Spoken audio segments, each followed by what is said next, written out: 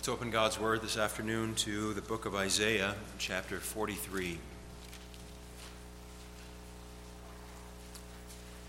Isaiah 43, we will read the chapter. The text for this afternoon's sermon will be the first two verses.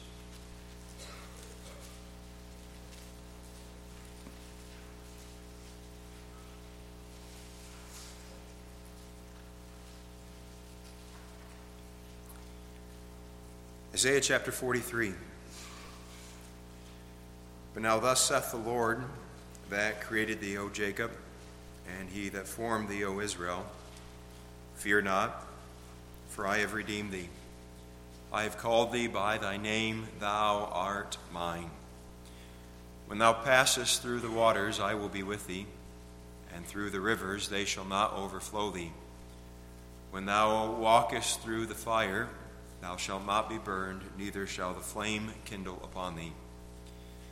For I am the Lord thy God, the Holy One of Israel, thy Savior. I gave Egypt for thy ransom, Ethiopia and Seba for thee, since thou wast precious in my sight. Thou hast been honorable, and I have loved thee. Therefore will I give men for thee, and people for thy life. Fear not, for I am with thee. I will bring thy seed from the east and gather thee from the west. I will say to the north, give up, and to the south, keep not back. Bring my sons from far and my daughters from the ends of the earth, even every one that is called by my name. For I have created him for my glory. I have formed him, yea, I have made him. Bring forth the blind people that have eyes, and the deaf that have ears. Let all the nations be gathered together, and let the people be assembled. Who among them can declare this, and show us former things? Let them bring forth their witnesses, that they may be justified, or let them hear and say, it is truth. Ye are my witnesses, saith the Lord, and my servant whom I have chosen, that ye may know and believe me, and understand that I am he. Before me there was no God formed, neither shall there be after me. I, even I, am the Lord, and beside me there is no Savior. I have declared, and have saved, and have showed, when there was no strange God among you. Therefore ye are my witnesses, saith the Lord, that I am God. Yea, before the day was, I am he, and there is none that can deliver out of my hand. I will work, and who shall let it? Thus saith the Lord, your Redeemer, the Holy One of Israel, for your sake I have sent to Babylon, and have brought down all their nobles and the Chaldeans, whose cry is in the ships. I am the Lord, your Holy One, the Creator of Israel, your King. Thus saith the Lord, which maketh a way in the sea, and a path in the mighty waters, which bringeth forth the chariot and horse, and army and the power. They shall lie down together, they shall not rise. They are extinct, they are quenched as tow. Remember ye not the former things, neither consider the things of old. Behold, I will do a new thing, now it shall spring forth. Shall ye not know it? I will even make a way in the wilderness and rivers in the desert. The beasts of the field shall honor me, the dragons and the owls, because I give waters in the wilderness and rivers in the desert to give drink to my people, my chosen. This people have I formed for myself, they shall show forth my praise. But thou hast not called upon me, O Jacob. But thou hast been weary of me, O Israel. Thou hast not brought me the small cattle of thy burnt offerings, neither hast thou honored me with thy sacrifices. I have not caused thee to serve with an offering, nor wearied thee with incense. Thou hast bought me no sweet cane with money, neither hast thou filled me with the fat of thy sacrifices. But thou hast made me to serve with thy sins. Thou hast wearied me with thine iniquities.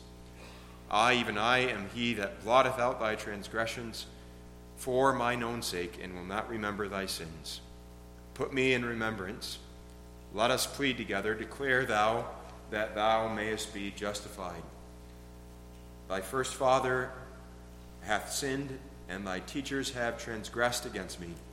Therefore I have profaned the princes of the sanctuary, and have given Jacob to the curse, and Israel to reproaches. Thus far we read God's word. The text for this afternoon's sermon is the first 2 verses.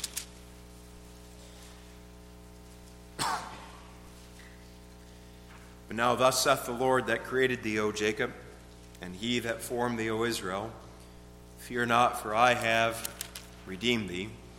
I have called thee by thy name, thou art mine.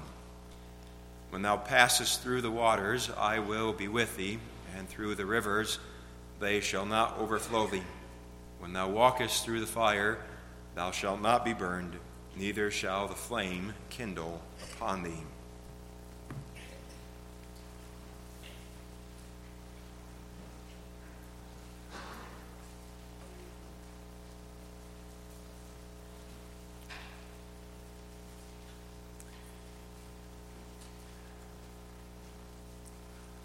The lot of God's people in this life is that we must suffer many afflictions.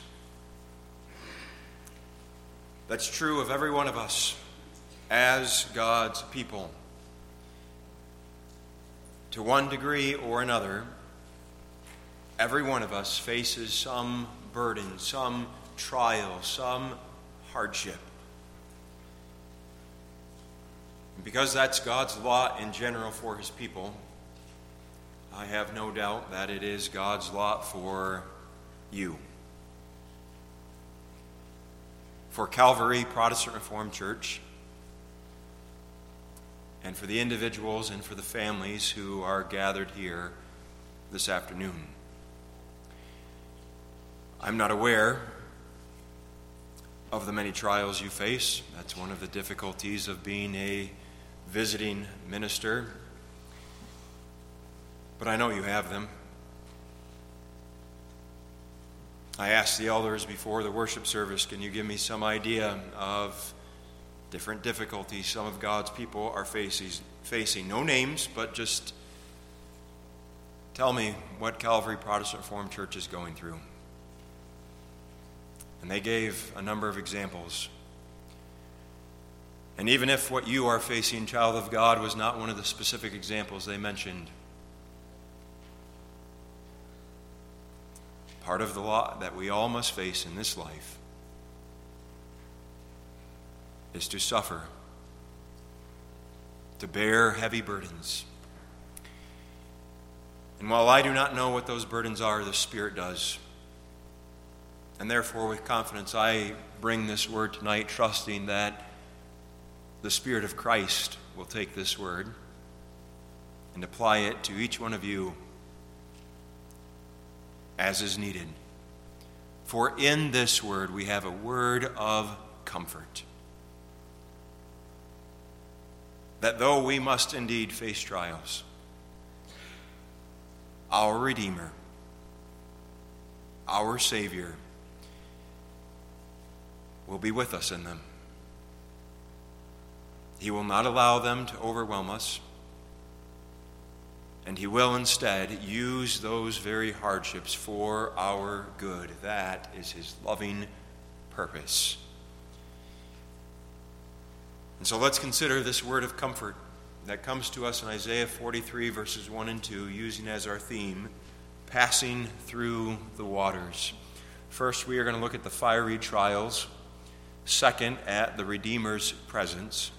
And then third, at the good or loving purpose. Passing through the waters, the fiery trials, the Redeemer's presence, and the good purpose. Part of what makes this passage so memorable is that it likens the trials, the difficulties, the hardships that we face to passing through water and walking in the midst of a fire. That's the language we find in verse 2. When thou passest through the waters, I will be with thee, and through the rivers, they shall not overflow thee. When thou walkest through the fire, thou shalt not be burned, neither shall the flame kindle upon thee. There are two different illustrations that are used in this passage, both of which speak to the trials and afflictions that we face in this life. On the one hand, there is the illustration of passing through the waters, and the idea here is of a raging river that is flowing quickly, and a river that one must somehow, some way, get to the other side of. Think of a flooded river that's moving at a great speed, and the trials of our life are likened to us trying to pass through such a river to get to the other side. On the other hand, the illustration used here is that of a fire, whether a forest fire or a fire of a house. The idea is that we are surrounded by flames. We can feel the intense heat upon our skin. It's painful, and the only way out is to pass right through the flames themselves.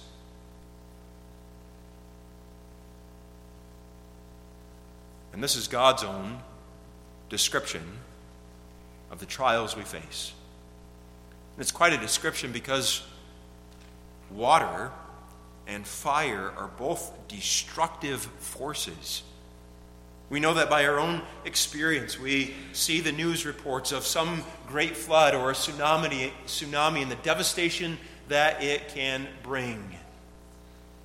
Or we see the news reports about a great forest fire and the millions of acres that it burns up, or the fire that came upon some building and reduced it to ashes. These are destructive forces. And that's not just our experience, but that's God's own testimony. For in Scripture we find that God uses water and fire to destroy this earth, in fact. The first time God destroyed this earth, he used water. In the days of Noah, he sent a great flood to destroy this earth, so that in 2 Peter 3 verse 6 we read that the earth perished in the flood. Waters can be a destructive force. And the same with fire. For God's going to destroy the earth a second time at the end of all things when Christ comes again. The first time he used water. The second time he will use fire, even as we're taught in 2 Peter 3 verse 10, that the elements of the earth shall melt with fervent heat, and the earth also and the works that are therein shall be burned up. So this passage speaks of water and fire, both destructive forces, and it uses both of them as analogies, as illustrations regarding the trials that we face. And that by itself is noteworthy. Child of God, the Word does not minimize or make light of the trials you are facing. God's Word does not come to us tonight and tell us, well, this is really not that big of a deal. Why is this so hard for you? That's not God's Word. But instead, God's own evaluation of the trials that we face is that it's like passing through a raging river, like walking in the midst of a fire. Scripture itself reckons with the pain, with the difficulty of the trials and hardships that we face. And we do face them. That too is part of the teaching of the text. In fact, the text is really a promise that we will face them, because the language of the passage is not, if thou passest through the waters, but when thou passest through the waters. And the language is not, if thou walkest through the fire, but when. This is going to happen. Oh yes, there are seasons of prosperity in which we are rejoiced, in which we are thankful, but there are also seasons of adversity. And as I said in the introduction, no doubt that is true to every one of us to one degree or another this evening. And when those trials become especially severe, we can read a passage like this and say, yes, that's exactly what it feels like. This is an apt description of the trials that we face. There are times that we feel as though we're going to be swept along by the raging torrent. There are times when we experience the discomfort of the fiery trial as it presses ever closer to us.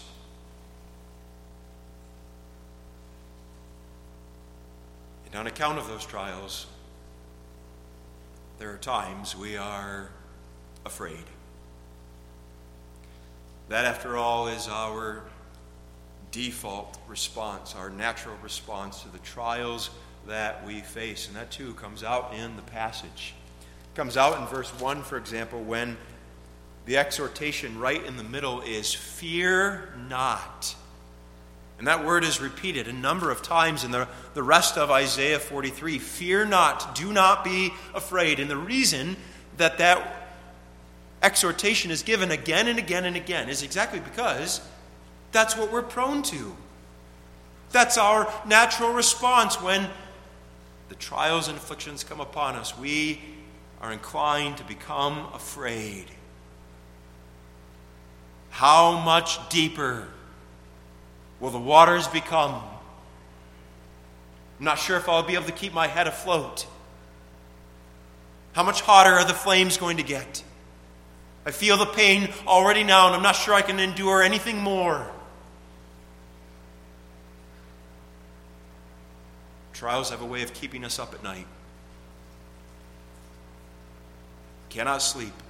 Our mind is consumed with what's going on. We find it difficult to work, difficult to focus on the tasks that God has put right in front of us. We feel overwhelmed.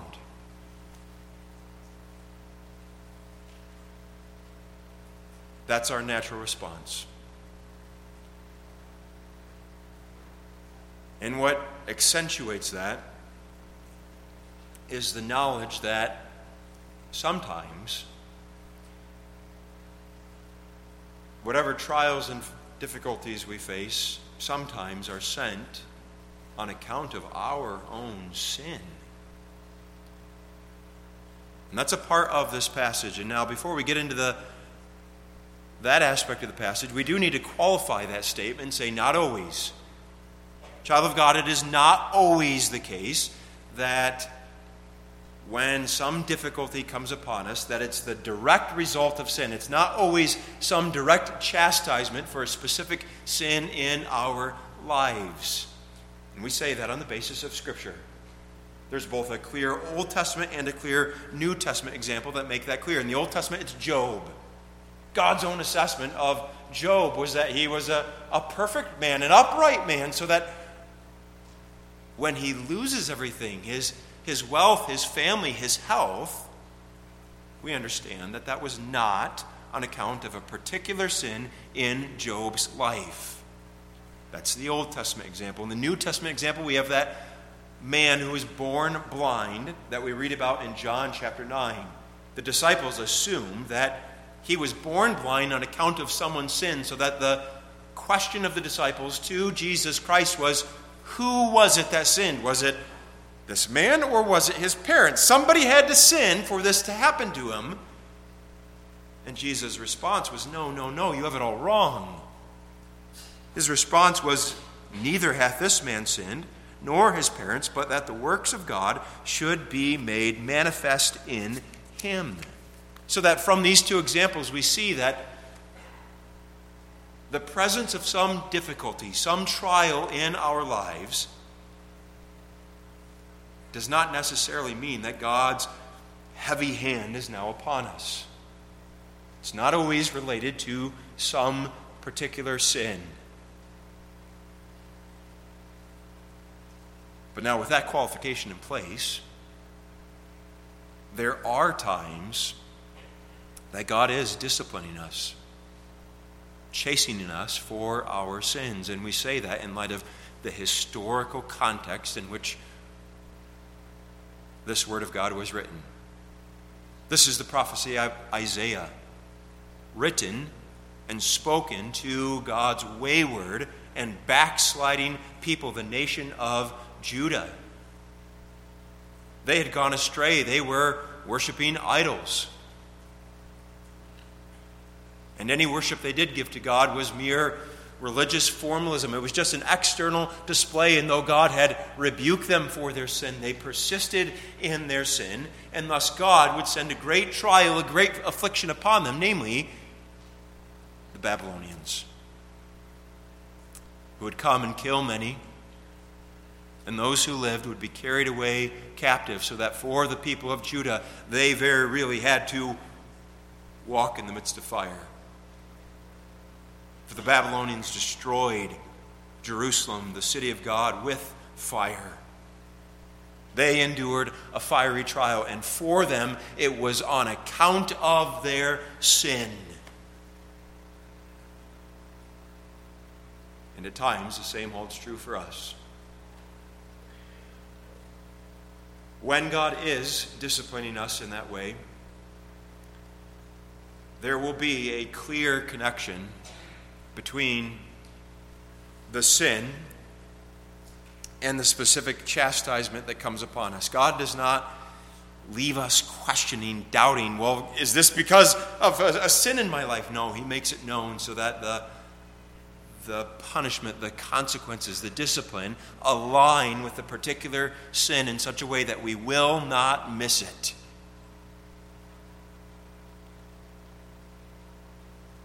But now, having explained all of that, that raises the burning question for us.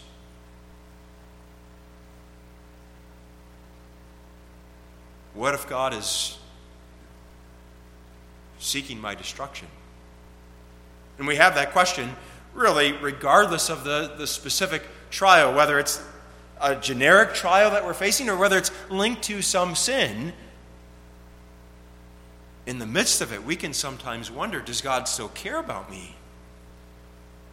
Or is he trying to communicate to me through this trial that you are not my child anymore, that I'm done with you, I'm abandoning you?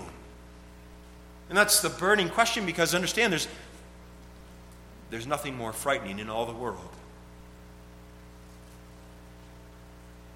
than to think that we've so provoked, that we've so offended this God that he has finally had enough. What if God intends to destroy me in this?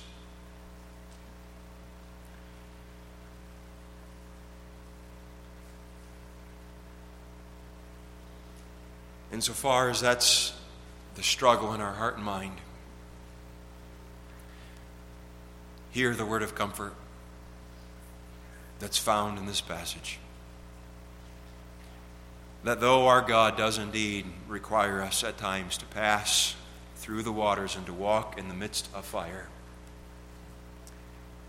our Redeemer, our Savior Jesus Christ, is present with us. Our present Redeemer. God promises to be present with us in the midst of the trials. That's the promise of verse 2. When thou passest through the waters, I will be with thee. And through the rivers they shall not overflow thee. When thou walkest through the fire, thou shalt not be burned, neither shall the flame kindle upon thee. God promises to be with us. Which is to say, his promise is not that he's going to take us out of the trials. Sometimes we desire that. Sometimes that's what we want. God, if you really cared about me, why don't you just make my life easy? Why can't you just take this trial away? Why can't you take me out of it? But nowhere does God promise that. Not once on the pages of Scripture will you find a promise of God saying, I will make your life easy. But instead, his promise is the promise of verse 2. I will be with you. And he is indeed with us. He's with us because he has sent his Spirit to live and to dwell within us, so that at all times and in all places we have the Spirit of Jesus Christ with us, dwelling in our hearts, strengthening us and upholding us. He's with us by means of his Spirit and the power of the Spirit of Christ. And what is more, he's with us by means of his word. Whether it's the word preached, whether it's the word written upon our hearts, our God is with us. And note well, he's with us in the trial itself. Verse 2 says, when thou passest through the waters, I will be with thee. It's not that there's this raging torrent that we have to get across, and God is on one side, that Jesus Christ is standing over there, and he's calling from the shoreline to us while we're in the middle of the river, saying, well, if you can make it through, I'm here waiting for you. His word is not, well, try to get close enough, and I'll throw a lifeline, I'll throw a life raft to you, and then I'll drag you to shore. But he's with us in the river. He's with us right there in the midst of the trial. And the same applies to the other analogy, that there's a wall of flames all around us. It's not, well, make a run for it and try to jump through the flames, and when you're there, I'll catch you. But he's in the midst of the fire. He's right there in the midst of the trial with us. And it's because he's with us in the trial itself that these trials cannot completely destroy us and overwhelm us. Notice the language of verse 2. When thou passest through the waters, I will be with thee, and through the rivers, they shall not overflow thee. You're not going to be drowned in the river. And when thou walkest through the fire, thou shalt not be burned, neither shall the flame kindle upon thee. You're not going to be consumed by the fire. And the explanation for that is because our Savior is there with us in the trial. Think about it, beloved. Because he's with us, that means for the river to drown us, to overwhelm us, for the fire to consume us, it first must overwhelm him. The fire would first have to consume him before it could ever touch us, and we all recognize that's impossible. Because we're talking about our Savior, Jesus Christ, the one who is God, and really the one who is sovereign over the very trials that we face. Which means the raging river will not get 1 inch deeper apart from his will, and the fire will not get 1 degree hotter apart from his will. He's the one controlling the very trials and afflictions that we face, which means it's impossible for them to overwhelm him,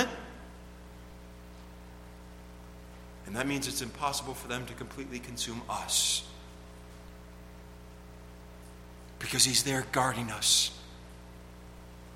He is our shield and our defense. He's the one who upholds us, who wraps us up in his arms and cares for us. He is with us. Our Redeemer is present.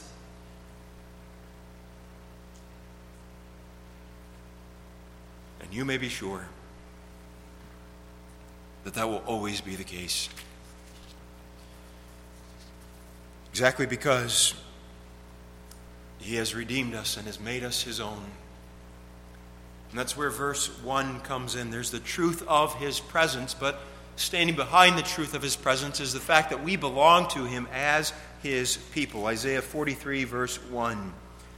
But now thus saith the Lord that created thee, O Jacob, and he that formed thee, O Israel. Fear not, for I have redeemed thee. I have called thee by thy name. Thou art mine. This verse underscores all that God has done to make us his people. It begins with he's created us. And certainly that includes our physical creation. He gave to us life and breath. But more to the point, and what's in view here, is that he has spiritually recreated us. He has taken us who were dead sinners, and he's made us alive again. For the Spirit of Christ has come and infused the very life of Christ into us to make us alive again. And what is more, the passage goes on and says, "Fear not, for I have redeemed thee." Our redemption referring to the saving work of Jesus Christ, who redeemed us not with gold, not with silver, but with his own precious blood.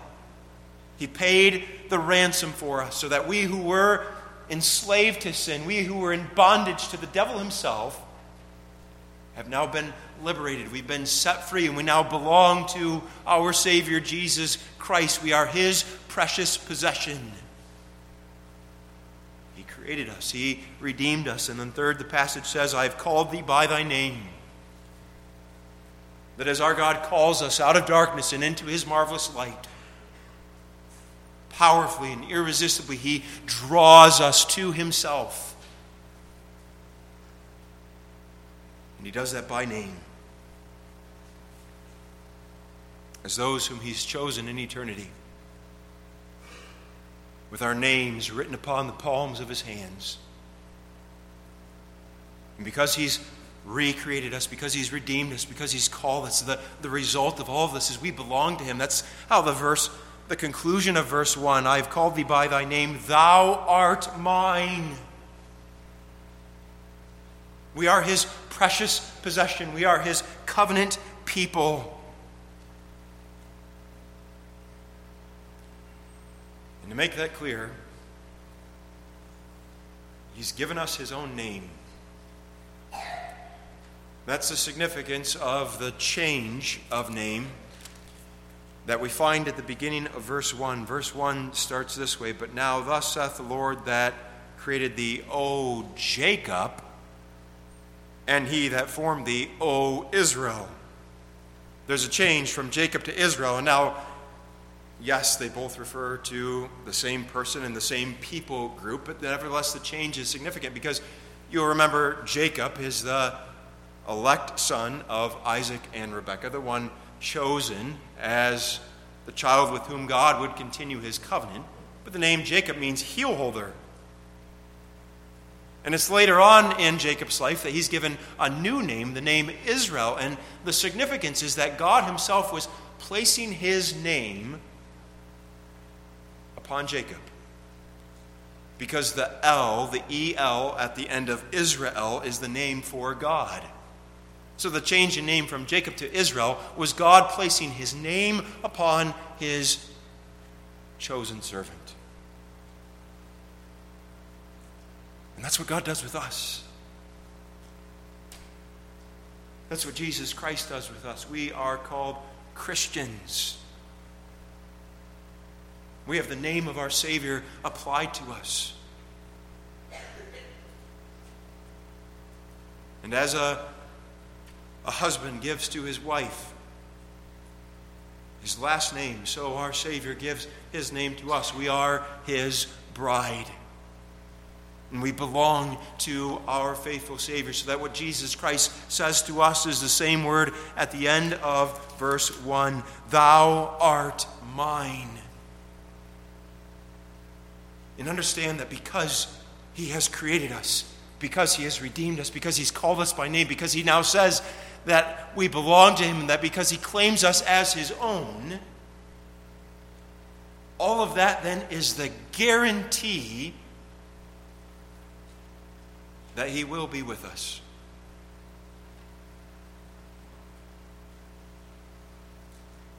As we walk through the fire, as we must pass through the waters. Child of God, you are so dear to him. He loves you more than you could know. And having done all that he has for you, he's not going to give you up in the midst of the trial. He's not going to let you slip through his fingers. But he will be with you. upholding you, strengthening you, caring for you in the very midst of the waters and in the very midst of the fire. That's his promise.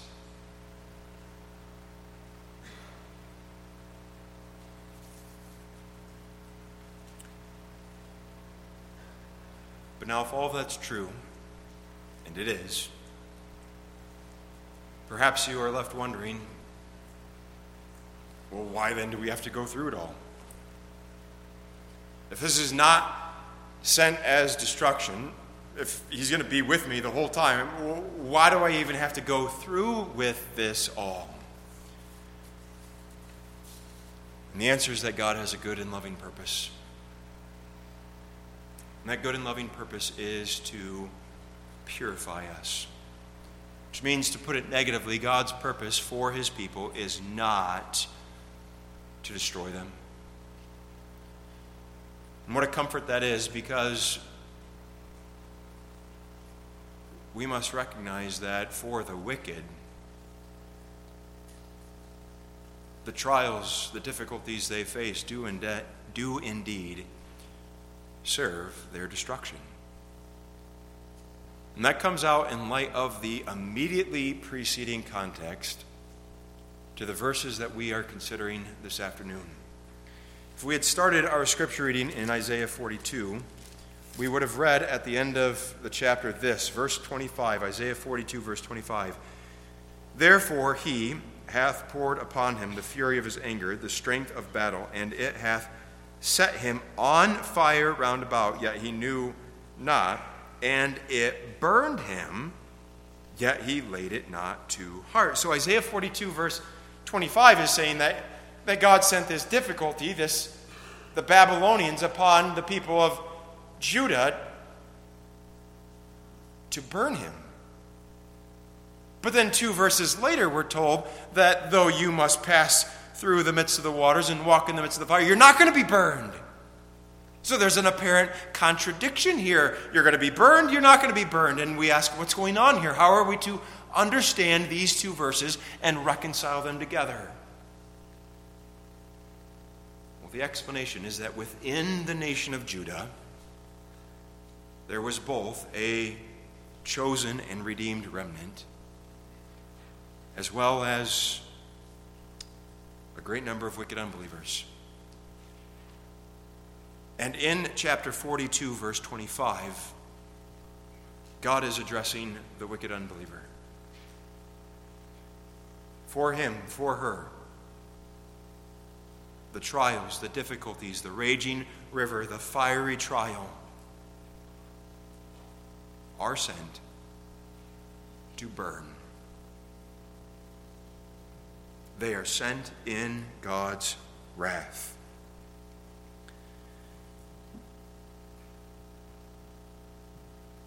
But then there was the elect remnant too.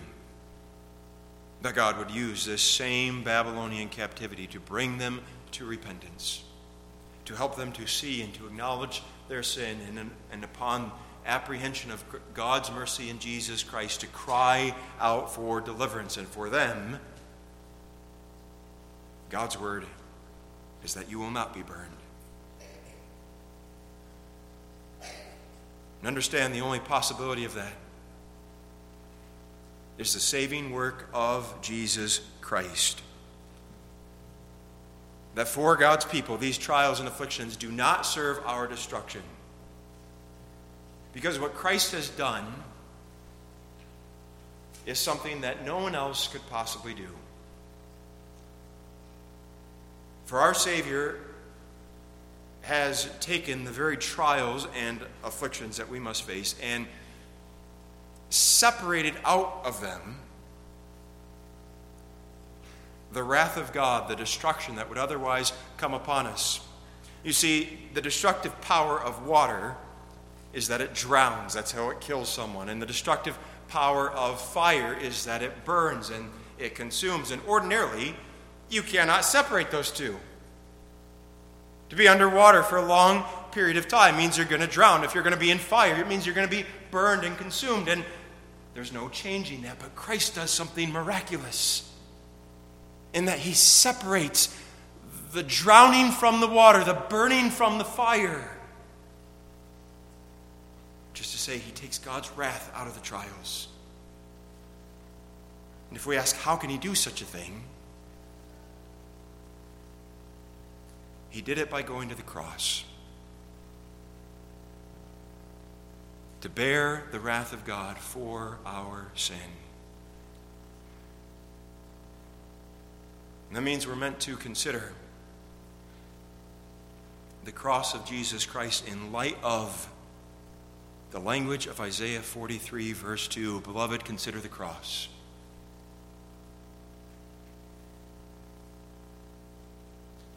And that at the cross, Jesus Christ was taking upon himself the destructive power of water, in that for 3 hours he was drowning under the waves and the billows of God's wrath. Jesus Christ had to pass through the waters. And really, he had to do more than pass through them. He had to drink them. He had to drink the cup of God's wrath down to the last drop.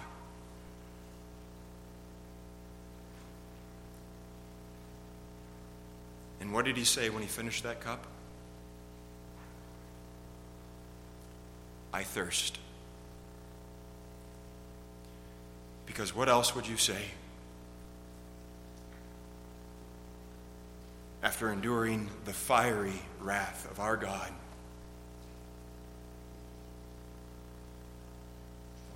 For Jesus Christ endured the agonies, the torments of hell itself during those 3 hours of darkness. Congregation, do you see it? Do you understand what our Savior was doing for us? He was taking the drowning. He was taking the burning, which is to say, he was taking God's wrath upon himself for our sins, so that when we pass through the waters and we must walk in the midst of the fire, there is no more drowning and there is no more burning. They no longer have any ability to destroy, because Christ took all that away. And that's why Isaiah 43 verse 2 can say what it does.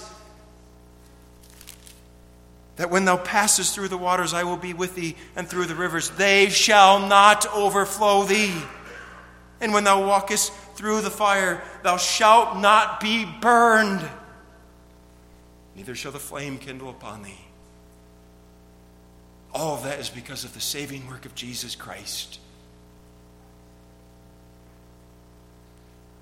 And all of this is so vividly illustrated for us in the deliverance of Shadrach, Meshach, and Abednego. Children, do you remember those 3 names? Daniel's 3 friends, Shadrach, Meshach, and Abednego. And do you remember how the king had a dream of a statue, and how he made a giant idol out of it and told everyone in the land to bow down and to worship this idol? And these 3 friends said, no, we're not going to worship that image, because we worship only God. But then the king, in his fury, in his wrath, took those 3 friends, and he had a fiery furnace. He heated it up 7 times hotter than normal and threw those 3 men into it. But children, what did the king see when he looked into that fiery furnace? Daniel 3 verse 25, lo, I see 4 men, loose, walking in the midst of the fire, and they have no hurt. And the form of the 4th is like the Son of God. What a vivid illustration of the truth of Isaiah 43 verse 2. For you see, there's God's people in the midst of fire, but they are not alone. with them in the midst of the fire is our Savior, Jesus Christ, protecting them, shielding them, so that though they are in the fire, they are not consumed, they are not burnt, they are not hurt. And so it is for us. Child of God, the trial, the affliction you are facing right now is not meant for your destruction. That's not God's purpose in it. But instead, his good and loving purpose is to purify you. We've explained the negative, what God's purpose is not, but now we must also speak to the positive. Positively, God's purpose in sending us through the waters and into the midst of the fire is that God would sanctify us, he would purify us, he would refine us. Because is that not the other biblical part, the other idea of these two elements, fire and water? We know they're destructive forces, but if we survey the pages of Scripture and ask, well, what do we see fire and water doing? They're also used to cleanse. So that water is used in Scripture as with reference to its purifying abilities, that we're washed. And fire, Scripture speaks of fire as that which burns away the dross from a precious metal so that that precious metal comes forth pure and refined. And that's God's purpose in sending us through these things. Not to destroy, but to purify. That was his purpose with Judah. When they were carried away into captivity, God would bring them back. He would bring his people to repentance. It would serve their good. And that's his purpose for us. It's still painful. There's no minimizing that. But it's meant for our good. So that we might be conformed more and more to the image of Jesus Christ. So that we might look like him more and more from a spiritual point of view. That's God's good and loving purpose. It's only when we bear all of that in mind that my Savior's with me, that this is not sent for my destruction, but sent for my good, that we can then heed that word that comes to us. Fear not.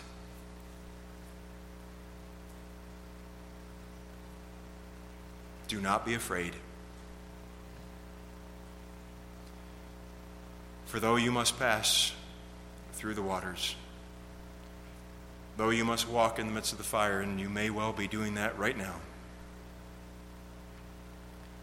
your Redeemer will be with you through it all. And he will uphold you and care for you and bring you through it so that you shine as gold. May God give us the grace to trust him. Amen.